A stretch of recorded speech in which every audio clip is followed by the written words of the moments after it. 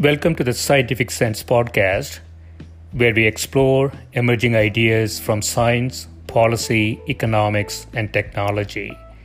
My name is Gil Eapen.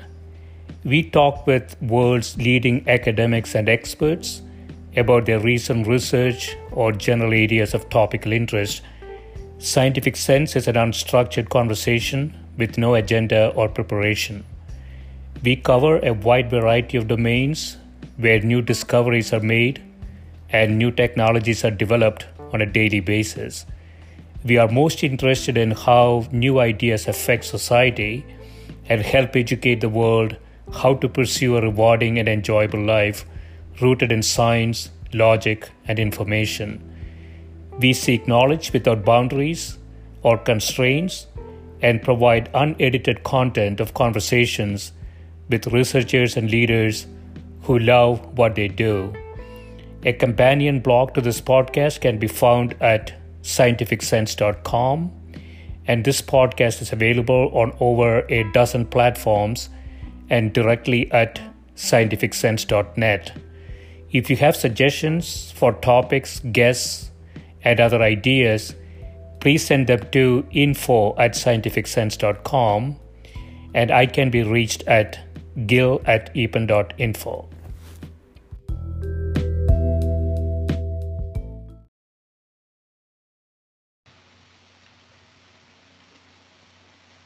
My guest today is Professor Daniel Wang, who is Professor of Astronomy at the University of Massachusetts, Amherst. His research interests span examining various high-energy sources of the interstellar medium, characterizing the global structure as well as the physical and chemical states of hot gas in and around galaxies, investigating the interplay of high-energy radiation and gas with other galactic components, and exploring the interaction of galaxies with their environment. Welcome, Dan. Thank you very much. Thank you for the introduction. Yeah, thanks for doing this. So I want to start with one of your earlier papers from 2013, dissecting X-ray emitting gas around the center of our galaxy, in which you say most supermassive black holes are accreting at very low levels and are difficult to distinguish from the galaxy centers where they reside. Our own galaxy's SMBH, supermassive black hole, provides an instructive exception, and we present a close-up view of the quiescent X-ray emission based on 3 megaseconds of Chandra observations. So before we get into the details of this, Dan, do you go by Dan or Daniel? Either way will be fine. Okay. So before we get the details of this, I want to set the context of supermassive black hole. So we have the Milky Way. We assume, or are we close to proving that we have a supermassive black hole at the center of our galaxy? Yes, actually, the last year's Nobel Prize in physics was awarded to the discovery of the supermassive black hole at center of our galaxy. So two teams were responsible for the observations of the evidence for the supermassive black holes based on the orbits of stars very close to the center of our galaxy, because these stars move so fast that indicates the large concentration of mass in a very small volume at the center of our galaxy. That gives you really convincing evidence for such concentration of mass. The only logical explanation is the supermassive black hole. And then a few years ago, I think maybe 2 or 3 years ago, another Nobel Prize in physics was awarded to discovery of the shadow of a supermassive black hole, but not for our supermassive black hole, but for a relatively nearby galaxy, which for good reason, which was observed first. So we do see the shadow. That's a really telltale evidence for the real the prediction of supermassive black hole. So for our galaxy, we know the big central concentration of mass that is naturally be explained by supermassive black hole. For a nearby galaxy, M87, we know actually see the shadow of supermassive black holes. That's a clear confirmation of, I mean, the concentration for mass is due to actually the black hole. It's an amazing thing, Daniel. So Einstein should be turning in his grave here.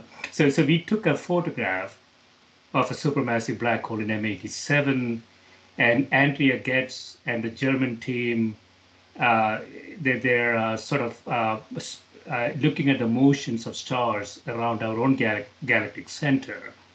Seems to imply that there is something really massive there in very small amount of space, right? So, Yeah. so do we have an estimate of what the mass of that might be? No, actually, I should clear one statement. I actually the shadow, the discovery of the shadow of the supermassive black hole at the center of M87 still not awarded Nobel Prize yet. Was that actually?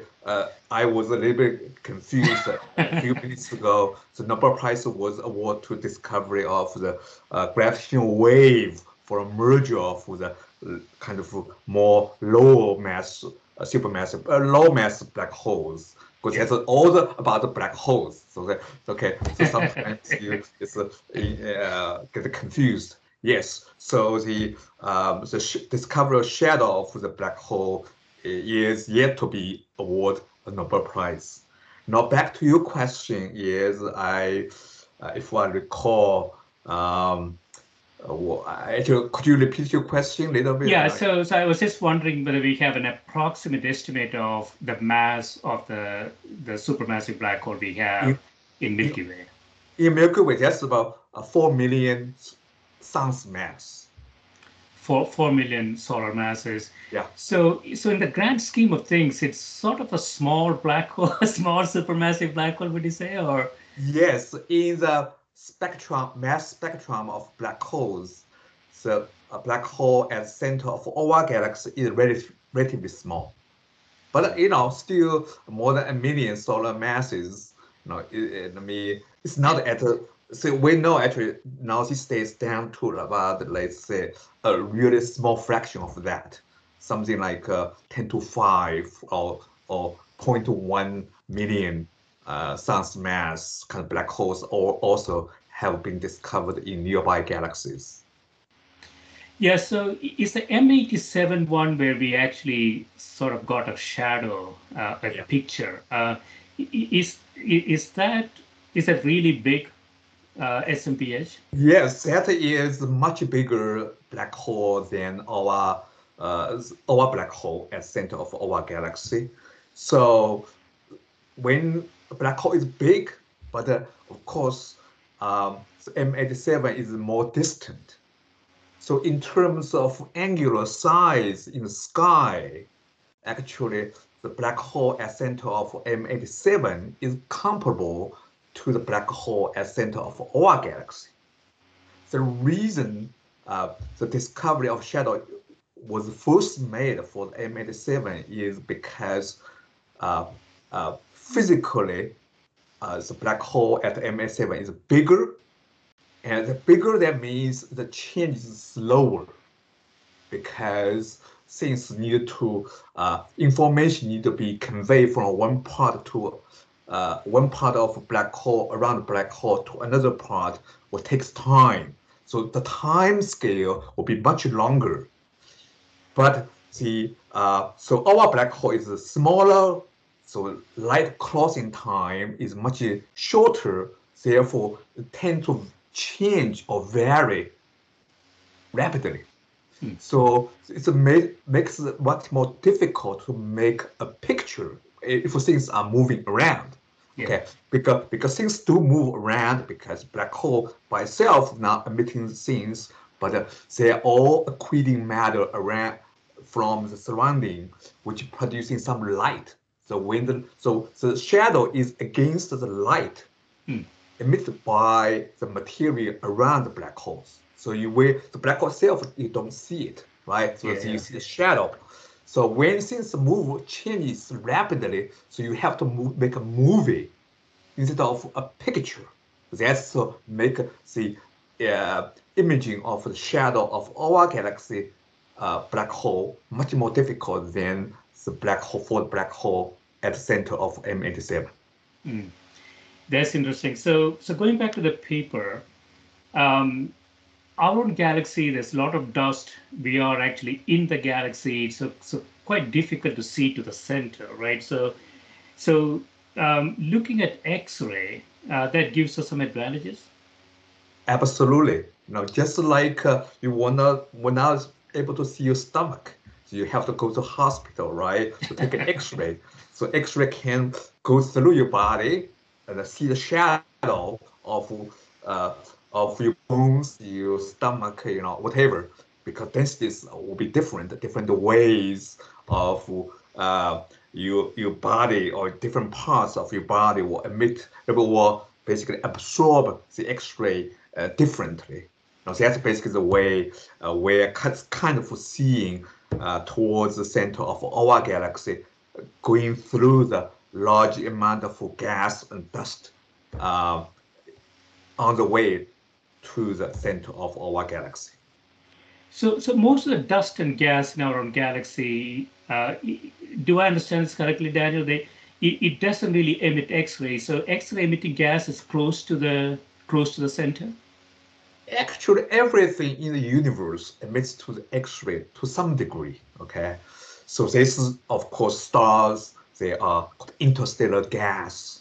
Okay, they all emit kind of X-ray or reflect X-rays to some degree. But compared to the center of our galaxy, which of course is confusing, but you still can see a discrete emission from individual objects if they are relatively bright against the background. So our black hole is not active.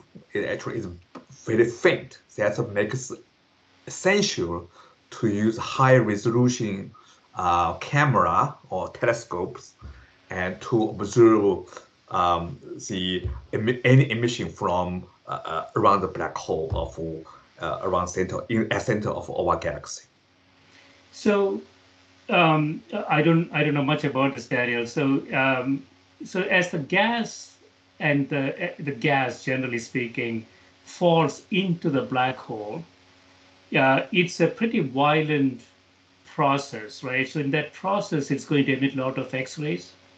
Yes, actually, so you can one way to think about it is black hole has a big concentration for mass in a very small volume.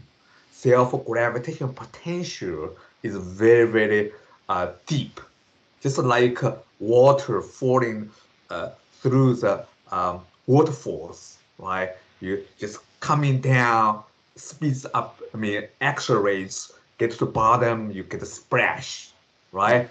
So now the gas kind of falling into the a cliff, like kind of like around the black holes, just accelerates towards the black hole. And of course, gas then will collide with each other. Also, there's side motions of the gas that will not be able to get into the black hole immediately. It's like you pour the water into your kitchen sink. The water will not get into the sink immediately. They go around to dissipate the energy, okay, of the motion. So that, of course, here we're talking about a big, deep potential. There's a lot of energy will be released before or the motion needs to be dissipated before the matter or in this case gas can get into around black holes. So that process will basically leads to the heating of the gas to tens of hundreds of million degrees. That kind of we call it plasma now is because the electrons will be separate from their nucleus, then so it become charged particles, and this plasma or ionized gas will basically emit the X-ray. Yeah. And so in this 2013 paper, you say these results provide important constraints for models of the prevalent ra- uh, radiatively inefficient accretion state. And so our early measurements, so this was before the Chandra satellite. This paper was written in No, 2013, no, was this before. actually was way after Chandra was launched about more than 20 years ago. Okay, Okay. so this is a way which we use 3 million uh, seconds of Chandra's exposure to get this good enough data. So we can educate the spectral, not only the imaging, but Yeah. also the spectroscopic information, basically how the photons coming out of this very hot plasma distribute according to different energies of the photons. That gives you kind of fingerprint about the properties of the plasma in terms of temperature, in terms of chemical abundance, things like that. Yeah, this might be a bit technical. What do you mean by radiatively inefficient accretion state? Oh, okay, that's a very good question. Actually, we know essentially all major galaxies, like our own, will have these days supermassive black holes as their centers. So almost every galaxy, yeah. But the majority of them will not be active. So there are small fraction of them are very active, and they called active galactic nuclei. So which basically or sometimes called quasars. You can see them at the edge of the universe because they are very, very bright, although they Yeah. are very, very distant.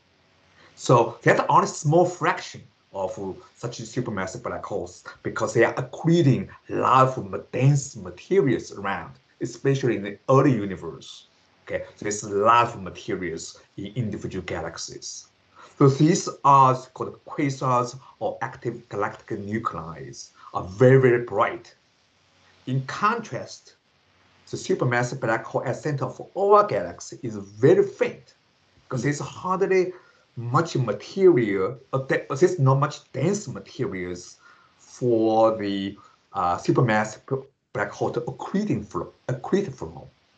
The reason is actually there's uh, big clusters of massive stars around the supermassive black holes. They were formed like a few million years ago. Okay, so that time, during that formation period, there was a lot of cold gas around. So there might be a big uh, episode of emission, just like active galactic nuclei. That was millions of years ago. But the formation of the massive stars around the black holes will lead to some consequences because massive stars also emit called winds because they are very, very energetic. So Yes. they are producing winds which move at speed something like a few thousand kilometers or miles per second. That's a really strong winds.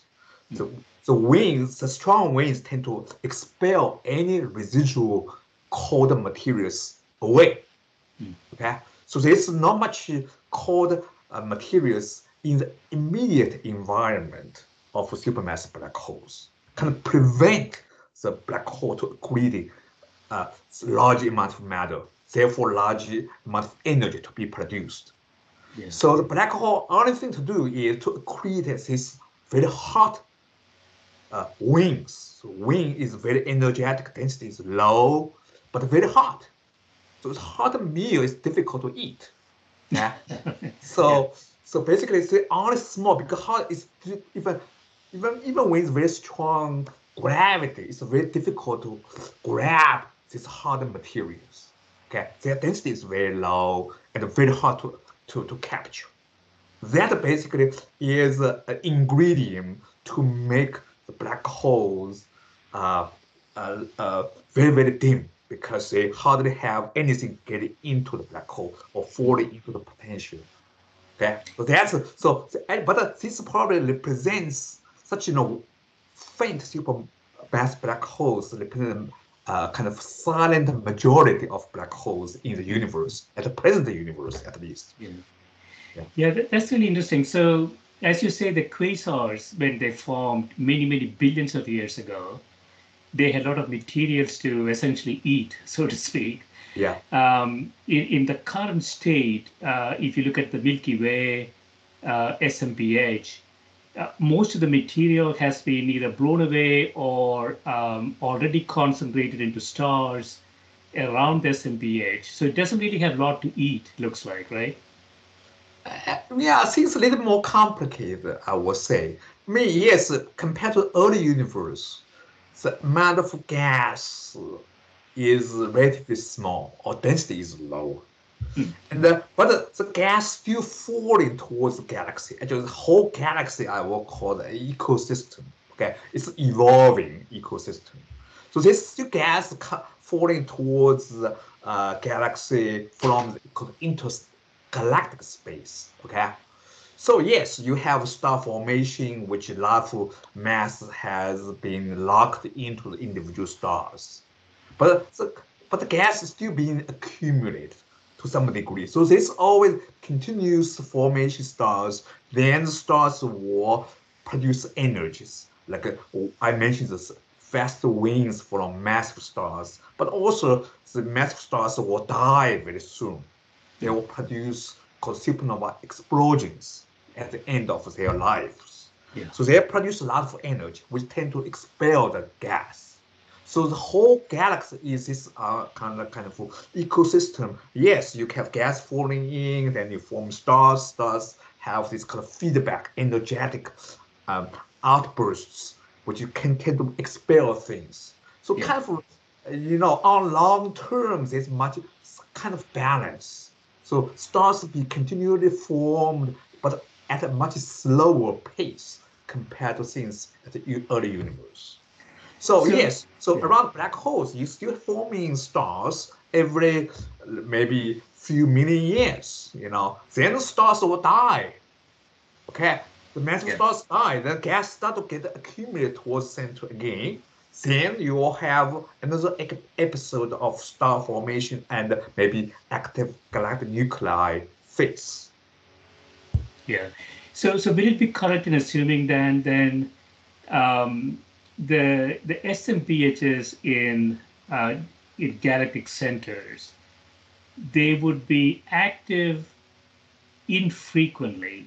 When they become active, it's going to be active for a period of time, and they go dormant again, and they'll be active again. Is that the way to think about it? Yes, that's excellent. That's basically like I would say something like a whole universe like Christmas trees. And the kind of flash, as centers of these galaxies, and the come and the goes. But yes, but the brink, the active phase of the supermassive black holes tend to be short-lived. Okay, so they just come and goes, but most of times become more kind of silent, for quite a long time. That's why at the present universe these days the black holes normally account for active ones on account for like a few percent of all the population of the supermassive black holes. Yeah, yeah. I want to go into one of your recent papers, Aztec survey of the central molecular zone, increasing spectral index of dust with density. So what is the Aztec survey? So Aztec is a camera which uh, installed on the large millimeter telescope of our university, the University of Massachusetts Amherst, and the Mexico counterpart, and joint developed the Yeah, telescope. And so this is just so Aztec is one camera which like a heat sensor which is sensitive to kind of millimeter wave radiation. It's like a micro oven kind of yeah, wave.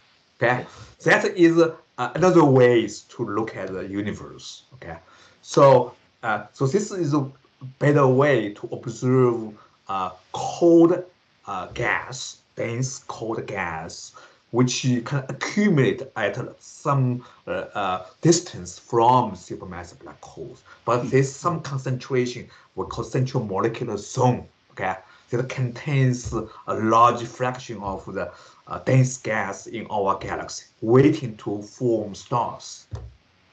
So why do you call it a molecular zone? Because it's cold? Because this gas is very dense and very cold, so they tend to form more molecules.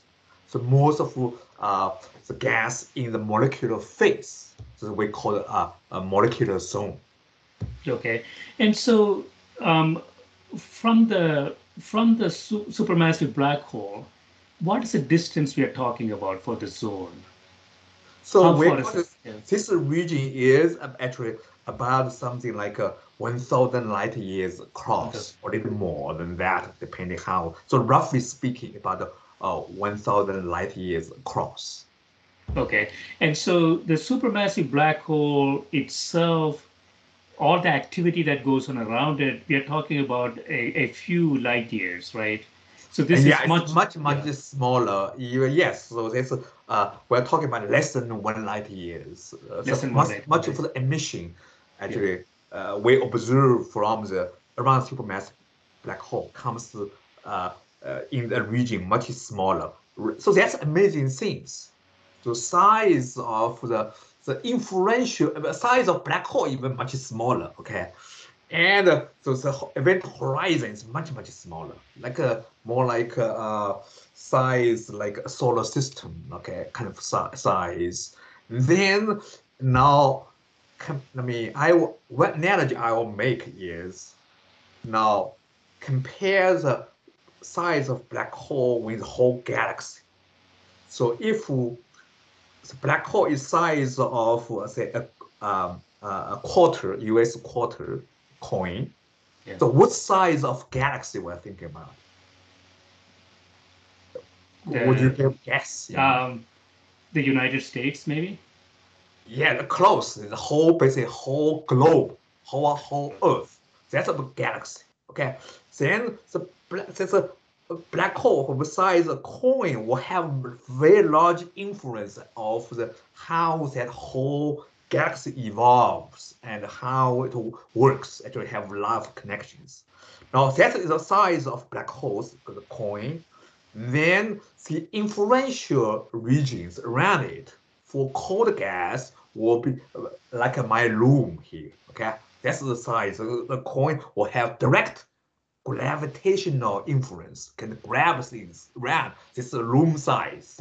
Okay, Yeah. beyond that, it's very hard to grab because things don't move around to again, so you cannot grab easily. Okay, so yeah, so now the material around the base a much larger size than my room here. So around the room around in my backyard here. Okay, that's a so large concentration of matter. So that's kind of uh, um, configuration we're talking about, which but still kind of interact with each other. So what we learned from this cold molecular zone? What did we learn in the context of the black hole itself? Do we get some ideas from there? Yes, of course, the materials around it, around my room here is certainly will have some kind of immediate impact potentially because since I'm moving around, around. So at some point, and some things will falling towards the black holes, and the stars will be forming from these dense cold materials. Okay, that's actually we know it's a big concentration of matter there. Then sooner or later will forming stars. And Yeah. stars then formed will expel, because these energetic outflows will push the materials around. So some materials will get into the very center. Maybe eventually get accreted by the black holes or forming stars around black holes. So things in the universe now in our galaxy, especially near the center of our galaxy, is very dynamic. So they are moving fast, tend to be denser, and tend to have big concentration of gas or stars. So that means I will call basically center of our gas to be downtown of a big city, right? Yeah. So I'm in Amherst. I will consider to be like a suburb, way away from suburb. But much of the action, sometimes even violence, happens at the downtown, right? So of course, it's something good, something bad there. But so that's the things. I mean, what happens in the downtown, of course, we know affects us, right? Yeah. Because actions, have city government or whatever, what the big decisions or big actions will affect the rest of the country even sometimes, right? So the whole galaxy works like that. So but that basically downtown of galaxy plays a disproportionately important role because there's a lot more actions there. So they tend to expel things out. Not only they just forming things there, falling towards the center, but they also have lots of spill out in terms of energy, in terms of mass, in terms of uh, uh, uh, elements which synthesize in the stars there. So basically, how that the whole galaxy evolves with time. Hmm. So exchange. Yeah, so this molecular zone, it's a little bit like a garbage collection process. Oh well, yeah. No, I mean, of course, life goes cycles. Like, Yeah. I mean, universe does recycles very well. So they and now yes, so the materials get contaminated. So originally, we can pristine materials maybe falling from intergalactic space contains very small amount of say metals. By metals, I mean heavy elements like oxygens, irons, which build our body or even the earth. Yeah. So initially, there's no such elements. So these all elements we are talking about here, we see around here, were all originally synthesized in the cores of stars. And these stars, when they die, they will spill out some of them, Yeah. okay, back into intergalactic space, and then the material cools down, become denser, and eventually forming new generation of stars. The generations after generations, and we start to have more and more such elements. Eventually, some our sun formed from there. Then around the sun, then form the Earth. Earth is made of these heavy elements. Okay, eventually, life developed, right? So which we now are living basically. We basically they call it a star dust, right? It's all the waste from stars. So, so what we learn from this cold molecular zone? You say here there is a deficiency of large grains or a fundamental change in dust optical properties. So, so what did we learn from the CMC about either the black hole or the Milky Way in general? Now, again, I want to emphasize. So we are living in an ecosystem. So every component of ecosystem matters. Okay. So you want to say if we have a climate change, of course, right? Because ozone, and because you emitted too much carbon, put too much carbons into the atmosphere, things like that. Yeah. So here in the aspect, the image we are talking about is we are seeing the dust. Okay, dust actually matters a lot.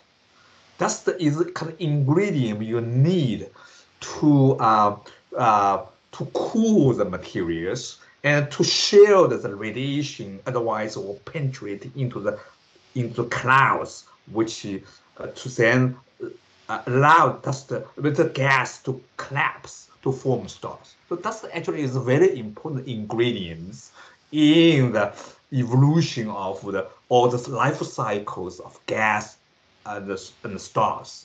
Yeah. Okay, so without that kind of dust, the things were difficult to evolve. Okay, and so difficult. So just like in a certain aspect of the atmosphere, we need to have. Then if you change it, and you change a lot. So here now we are trying to measure the property of the dust. Okay, so that we need to if we want to understand how this ecosystem works, right?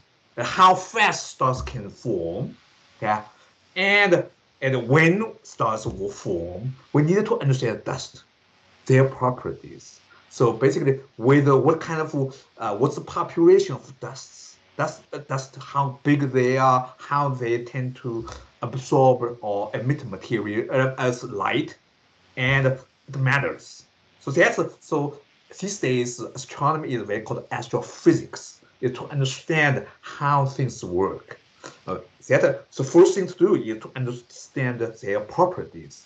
So what we did is to measure the property of dust in this case, therefore how they might affect the evolution of the clouds and why the clouds will be sitting there, for example, not actively forming stars. So we want to know when the stars will be forming and what will be the life cycles of such a material. Yeah, yeah. And I want to go into your latest paper, Daniel. So, Chandra large scale mapping of the galactic center, probing high energy structures around the central molecular zone. Before we get into the paper, could you talk a bit about Chandra? What exactly is it, and sort of the history of it? Okay, so everybody knows Hubble, right? Hubble have produced so many spectacular images, but these images are mostly in the visual light that our eyes are sensitive to. Okay, so visual light only is a small part of the electromagnetic wave we're talking about. So visual light is only a small part of that. Okay, so to understand the universe, we need to understand not only the visual light. Actually, a glass center, for example, will not be seen in the visual light because of the dust obscuration. So that's why we need to go to X-ray. X-ray will be in a much energetic part or shorter wavelength of the this electromagnetic wave. Okay, so Chandra is one of the NASA's four great observatories. Okay, so I would call Chandra as the uh, X-ray astronomy, the Hubble of X-ray astronomy, which is capable to make sharp images, X-ray images of the universe. Okay, compared to the Hubble, which can make sharp images of visible universe. Yeah. Is it still operational? Yes, Chandra is still operational, just like Hubble. Okay, so other two telescopes will be Spitzer telescope, which operated in the infrared. Okay, and the other one called Gamma ray telescope, and the which also is no longer working anymore. Died years ago. Yeah. And so, when was Chandra launched? How long has it been up there? If I recall it correctly, is 1999. Oh, wow. Okay, so it's still Yeah. going after 20 years. Oh yeah, and are still healthy and still operating. It's still very difficult to get time, observing time on telescope. Demand for time is still huge. You know, means it's so many questions still yet to be answered. And so it is just measuring X-rays, and so the large scale mapping. So 20 years of data. I would imagine we have a lot of data now. Was it sort of specializing in our galaxy, or was it looking just like Hubble all over the place? So these observations, almost all of them were made specifically for the center of our galaxy or something extension from the center of our galaxy. So this whole region we have mapped covers something like 40 moon size. So if you know the size of moon in the sky, which is about half degrees across. So you basically put the moons together, about 40 of them, the whole image. So this is quite big areas. Yeah. So the Chandra will take image on a small, very small part of it, okay, for each image.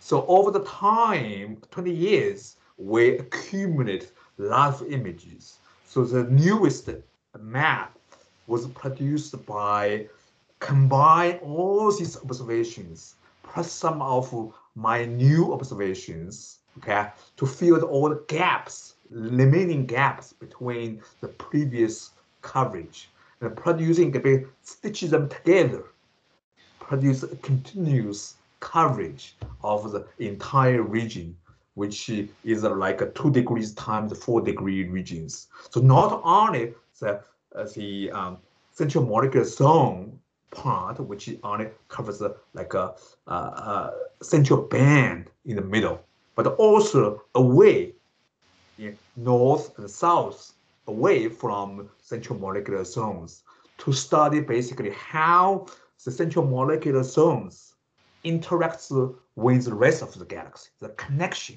to the rest of the galaxy. And so we found a lot of interesting features in the center of the galaxy, right? Could you talk a bit about what we found?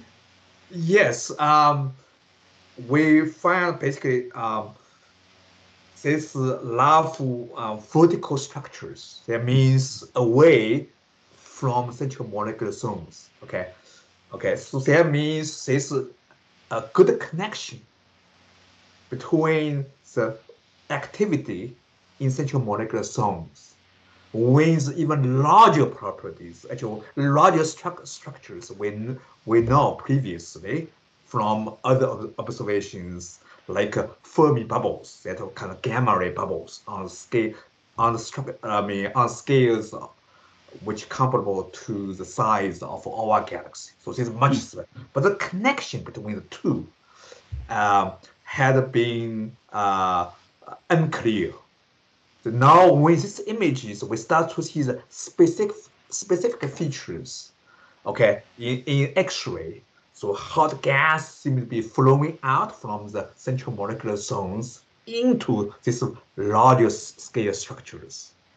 And also, more importantly, actually, are narrow features, very narrow features, which were hardly observed, which only previously were observed in the central molecular zones.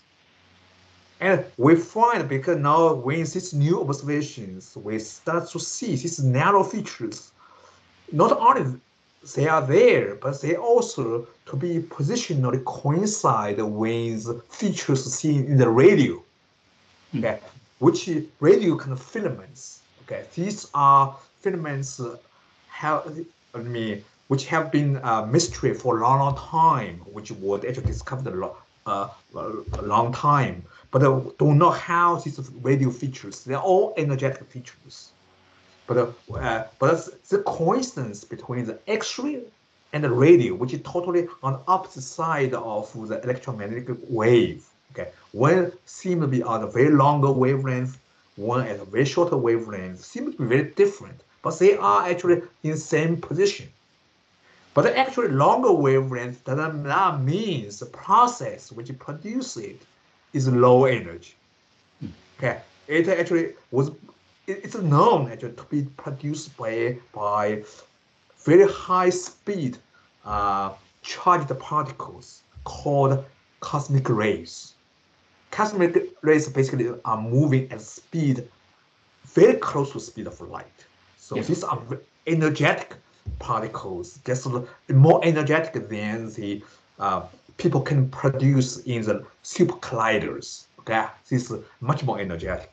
And this kind of charged particles moving in a magnetic field or producing radio emission. So radio emission is not very energetic, but the process that produce such a radio emission is very energetic. Now we start to see the X-ray emission from the same region. That coincidence is very difficult to understand. Cannot be explained by any well-known mechanisms. like pulsars. Pulsars is a kind of magnetized, fast rotating neutron stars, kind of remnants of the massive stars, which Yeah. tend to be speed very fast. I mean, spins very fast, therefore producing cosmic rays. Or by supernova explosions, which tend to producing very high-speed ejectors, which can accelerate particles and heat gas. But such narrow features actually cannot be explained by such well-known phenomena. So only thing left is kind of called magnetic field reconnection. Mm. That is actually a pretty well-known phenomena for our sun, because sun is very close. Actually, we know there's a lot of things happens near surface of the sun. Okay, called like solar flares Yeah. or um, solar winds. Okay, solar winds is basically produced by flares or big flares, ejection, which affects the community even when they arrive at the Earth.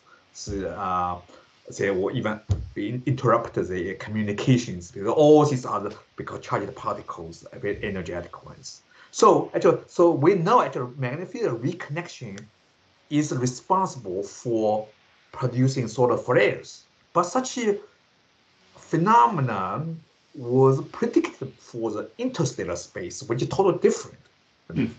kind of environment from the around the stars, because it's very magnetic much stronger. But it was predicted, but never been seen. Okay, so now as I believe this coincidence of X-ray threat linear features with the radio filaments provides most convincing evidence for the reconnection, because the reconnection we know can produce both hot gas and X-ray particles. Yeah. So which will produce naturally the X-ray emission from hot gas and the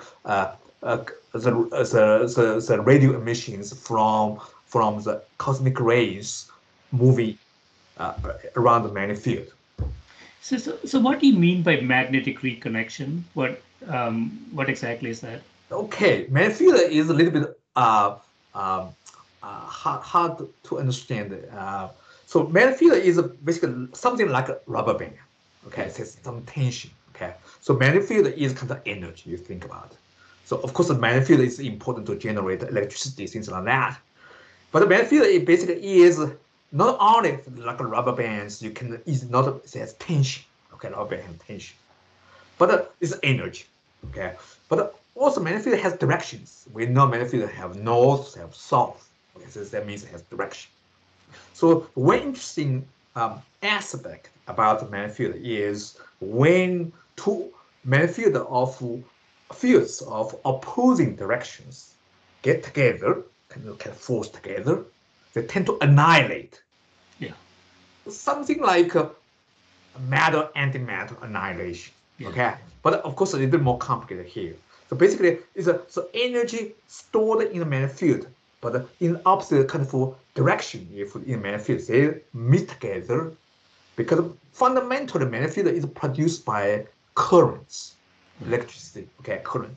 So basically, different direction of magnetic fields means different direction of currents. Yeah. So when two currents meet opposite direction would meet together, they tend to cancel each other because they or dissipate, collide with each other, producing energy.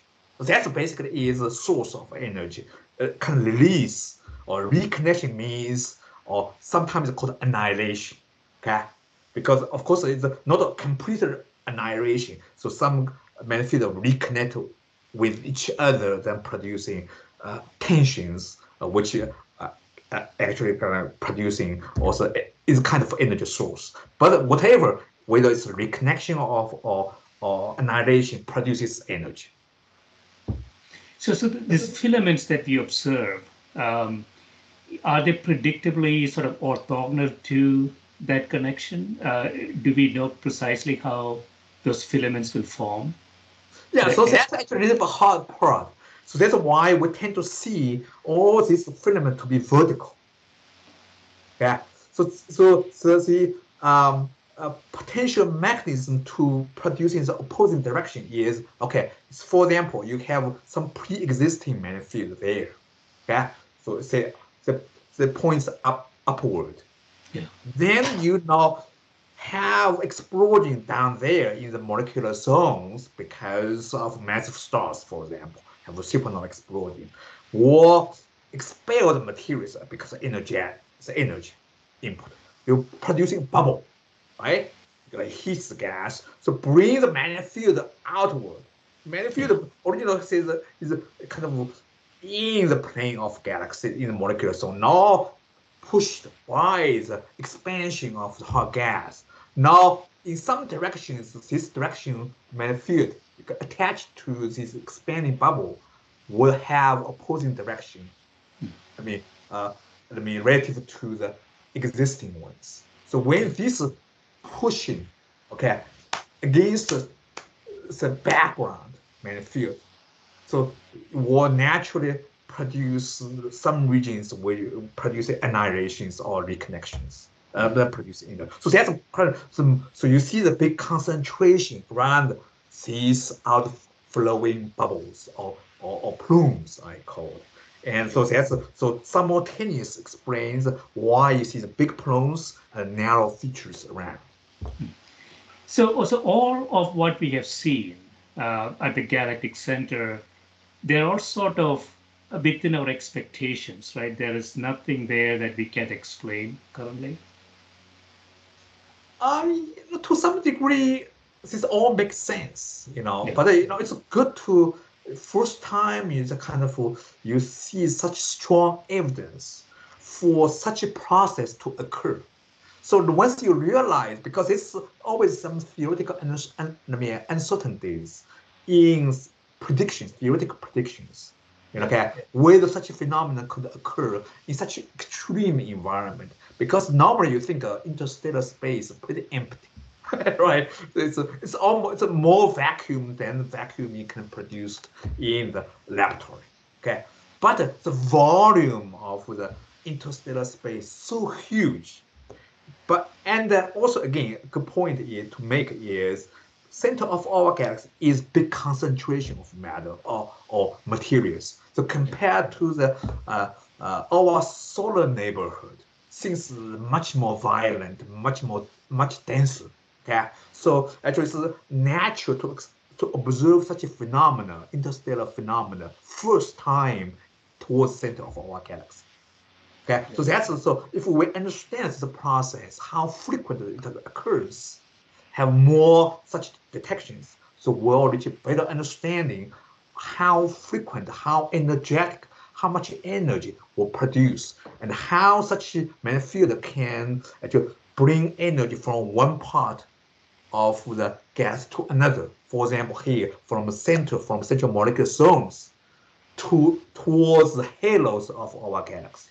So that's kind of energy transportation is very important because so far we just have speculation. Okay, they have energy producing in one place or kind of transport to another part, but we don't know how much energy actually will be dissipated in locally here or on the way.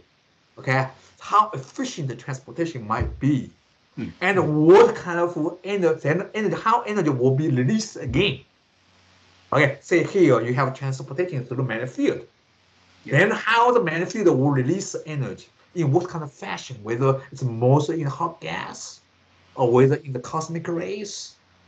So that it all affects how the one region affects another, or how the ecosystem of our gas works, because you have to know the all specifics, not just hand waving, arguments. So we basically science, right? We have some theory, have some expectations, but we also want to have observations, confirmations. Then we can move from there. Then okay, how actually things work.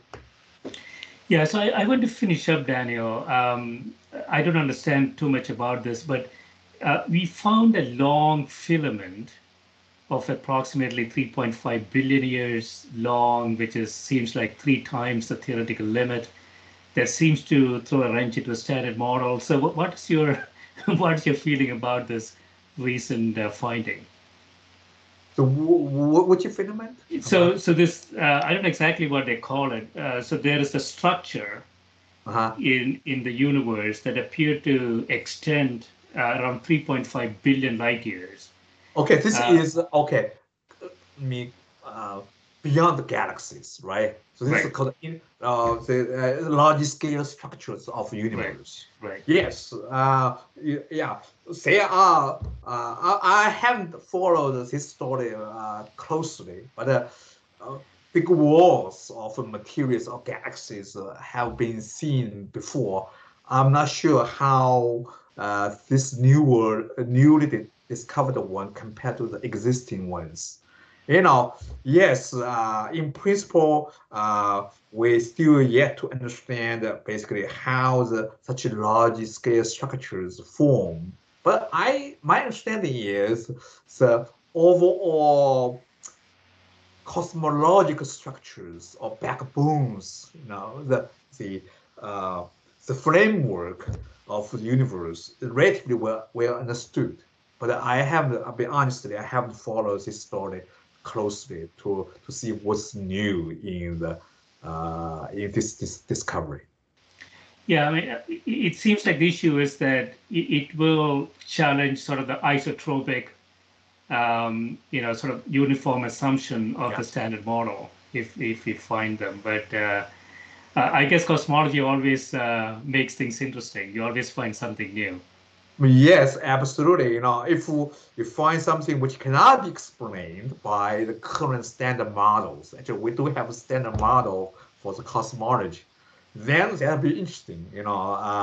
Certainly, or I mean, if the challenge, I mean, it's always steps. You have to make, to see how things can or cannot be explained, and then move on. Excellent. Yeah, this has been great, Daniel. Thanks so much for spending time with me. Thank you very much, and hopefully my explanation is not too difficult to understand. Yeah, yeah. I mean, there's so much to understand. Yeah, So in bits and pieces, yeah. this is useful for general public. Okay, Thanks again. my pleasure. Thank you. Bye bye. Bye.